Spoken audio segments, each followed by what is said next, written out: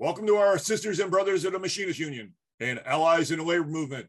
This is the 141 Report, and I'm your host, Dave Lehigh, a communications representative for District Lodge 141. This week, we have a very special guest. I'm happy to have the President and Directing General Chairperson for District Lodge 141, Mike Klemm. Brother Mike will be updating us on some of the things that are happening around the district and the airlines we have membership on. So join us as our 141 report starts now. Mr. President, thank you for joining me today for this week's report. How you doing, Brother Mike? Hey, Dave, thanks for having me on. It's great to be here and appreciate your patience with you and I making this happen. It's long overdue and glad we were finally able to get it to go. You've been a busy man. So Mike, you've been representing IAM members for some time. Can you please give our viewers your history on where you came from and how you rose through the ranks to now serve as District 141's President Directing General Chair? Yeah, so sure can, Dave. So grew up in JFK, became a United Ram Service employee in JFK right here in New York. And from there, I became a shop steward in 1999. And a couple of years later, I ran for the grievance committee position for the ramp service only. And that was in 2001. About 5 years later, in 2006, I ran for the committee chairman position, which oversees both JFK and LaGuardia. And then a couple of years later, I got tapped to run for assistant general chairperson and took that opportunity and was fortunate enough to be elected by the membership to serve this district in that capacity. And then in 2015, I became the president, directing general chairman. But quite frankly, Dave, none of this would be possible if you would just give me a minute to indulge here without the incredible support from my local lodge there in New York, 1322. And just a little quick shout out to all my brothers and sisters over in JFK and LaGuardia. So just want to thank you guys. This wouldn't have been possible without all of you from the very start. So thank you. Awesome. So Brother Mike, as President Directing General Chair, you're involved in negotiations with the carriers that you have in District Lodge 141. Can you bring us up to speed on where we are currently at with some of the carriers? Sure. Well, first and foremost, Dave, one carrier that you grew up on is American Airlines, which, as you know, as well as I do, about a year and a half ago, back in March of 20, we came to a joint collective bargaining agreement and once again raised the bar in the industry. And what I'm most proud about the incredibly high ratification percentage, which turned out to be the highest ratification percentage in District Lodge 141 history on that contract. Now, we had some help from our brothers and sisters over to TWU as well, but none of that would have been possible without the incredible efforts from my District Lodge offices off the American Airlines property. So I want to thank them for their efforts on that contract. And then currently, we're in negotiations with Spirit Airlines. With Spirit, we're in our first contract, and as is always the case, the first contract is not the prettiest of contracts, but you got to get your foot in the door and you got to start from somewhere. So our goal is to make significant progress or significant improvements in that contract. And there's not a better guy to have and responsible for that than my assistant general chairman, Tony Gibson, who oversees Spirit and is leading up negotiations over there at Spirit. So he's in tune with what the members are looking for. He's in tune with the improvements, obviously after proposals as well. And then he's got tremendous help from our committee chairman down there, Chris Willis, and the rest of the negotiating team. So we're looking forward to hopefully sometime in the fall here, having a tentative agreement for those folks to take a look at and vote on. And hopefully that happens sooner rather than later. Then over at Hawaiian Airlines, a carrier that needs no introduction. We entered into expedited negotiations. We had some success with that over at United back in 2016. So we thought we'd give it a shot with the Hawaiian Airlines. And we were making some tremendous strides there before COVID. And quite frankly, we even started to have some good meetings after COVID when we picked up a couple months ago. So we had an executive council session back in July. And we didn't get the TA. We had hoped to get a tentative agreement that week, but we didn't quite get there. So what we're going to do now is we're going to give it one more shot with getting together. And obviously at this moment right now, we have some different views than the management over there at Hawaiian Airlines on the remaining topics, which are some of the more important ones for the members. And that's your wages, your benefits, job protection and scope are all important issues for our members. So not really seeing eye to eye with the carrier right now, but hopefully we will get there in the next meeting. And if not, we'll have to make the difficult decision whether to terminate the expedited negotiations and head them to Section 6. So that remains to be seen. We don't have a definitive date on that. We're hoping to get that scheduled within the next month or so, next month to 6 weeks, and we'll communicate that with the membership once we do have definitive dates. Now, United Airlines is a different animal altogether than Spirit or Hawaiian Airlines. Those carriers rely a lot on leisure travel, which is what is filling the majority of the seats in the air today. As everyone knows, there are less seats in the air today, and the cost of those seats are even much lower than they were in the past when the industry was booming before COVID. So United relies on business travel, and they rely on international travel. Now, international travel has come back a little bit and is ahead of the curve as far as compared to business travel, but it's not anywhere near the levels it was at pre-COVID. So now, with that said, United looks like they're going to make some profits here in the third and fourth quarters, which is obviously a good sign. But we didn't see the need to prematurely jump into negotiations until we can fully gauge the landscape of the carrier. In March of 2020, we had agreed to enter expedited negotiations again. As I mentioned earlier, we had success with that in 2016. So we figured, why not? Then COVID hit, and both sides agreed to put those expedited negotiations on the shelf until we see what was going on. Now, the players have changed on both sides, quite frankly, since the 2016 negotiations. So, especially on the company side. So it remains to be seen if the new regime will be as employee friendly as the previous regime. And our members rewarded the previous regime with giving the carriers some of the best years of in the carrier's history. So hopefully that will carry over and translate into a productive and pretty quick negotiation situation coming up.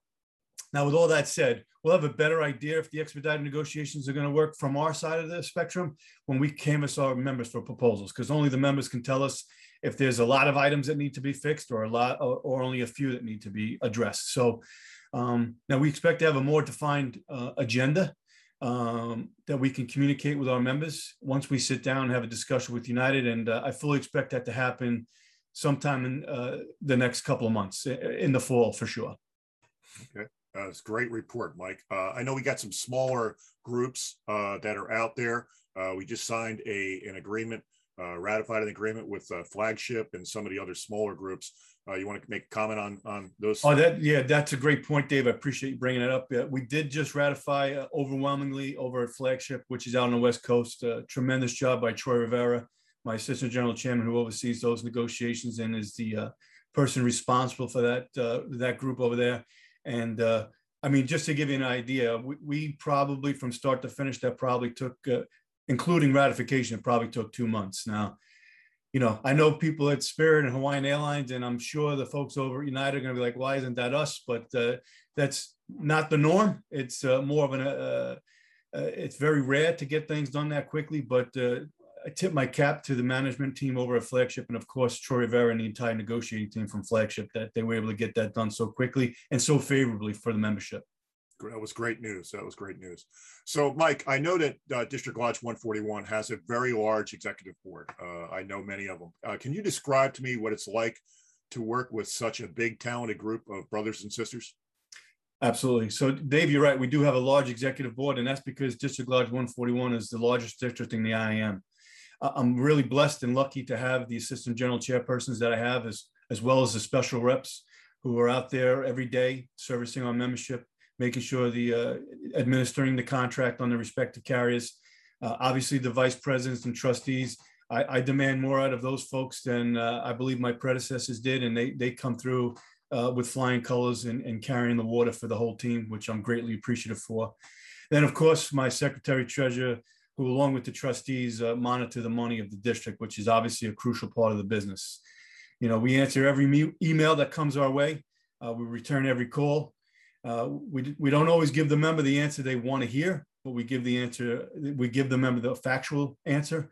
Many of our current executive board came on with me back in 2008.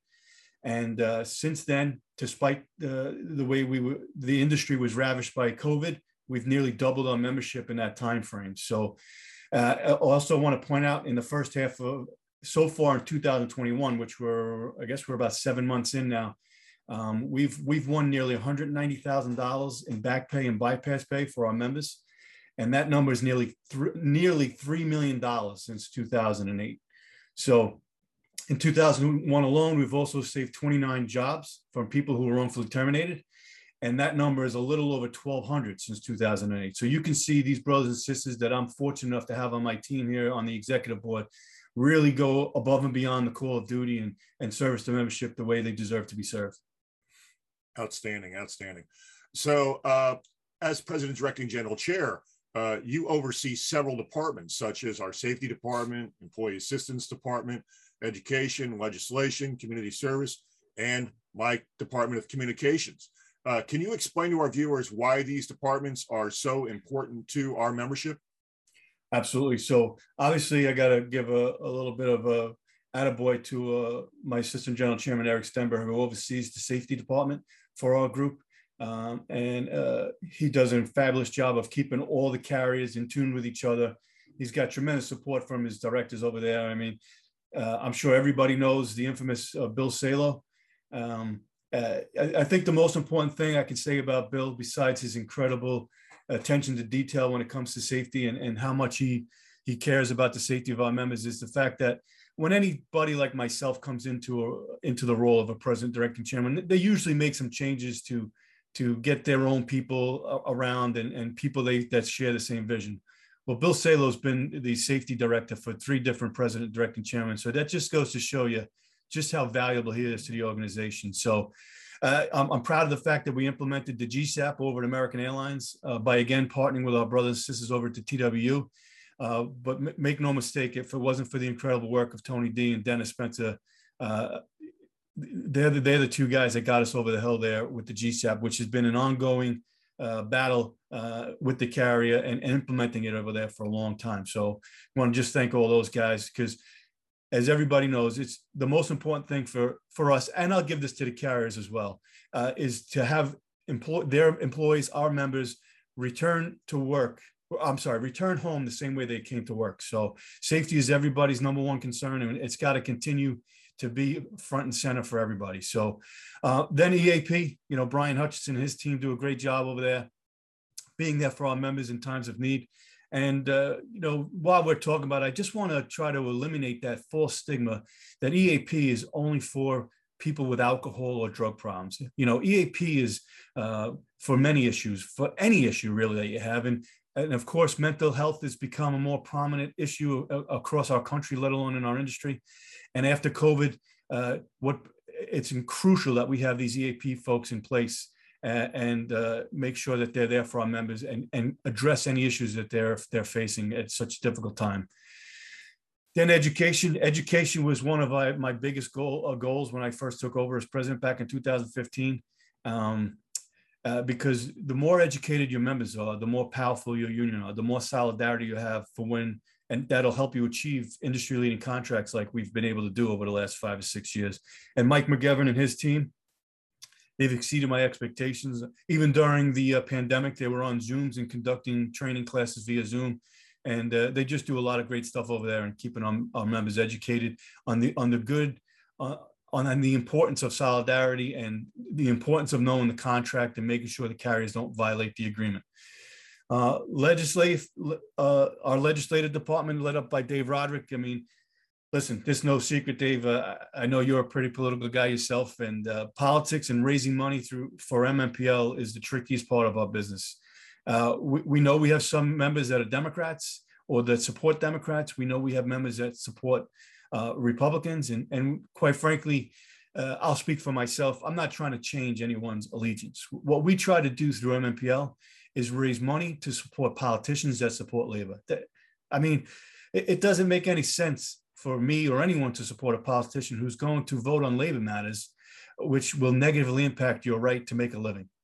it doesn't matter if you're a Democrat or a Republican, and it matters how you view labor and labor issues. That's what the most important part is of MMPL. And again, Dave Roderick tries to educate our members about the importance of that, and he does a great job in trying to raise money through MMPL. We got our community service department, which we were just kind of getting the wheels on the ground, or our feet on the ground with Christina there. COVID obviously slowed that down. To me, it's going to be one of our, it's going to be a program that's going to make our members proud. I mean, obviously, one of our biggest fundraisers through community service gets attributed to guide dogs. But what we want to do more with Christina's help, and she's doing a great job of getting that up and running again, is check in with the local lodges and find out what's important in each community of each of one of our local lodges across the system. And so the district can show support in their community and help them raise money. And quite frankly, nobody's better at it than Christina, hence why she holds the title of community service director. Communications, my favorite department, Dave, if I may say, not just because you're on here.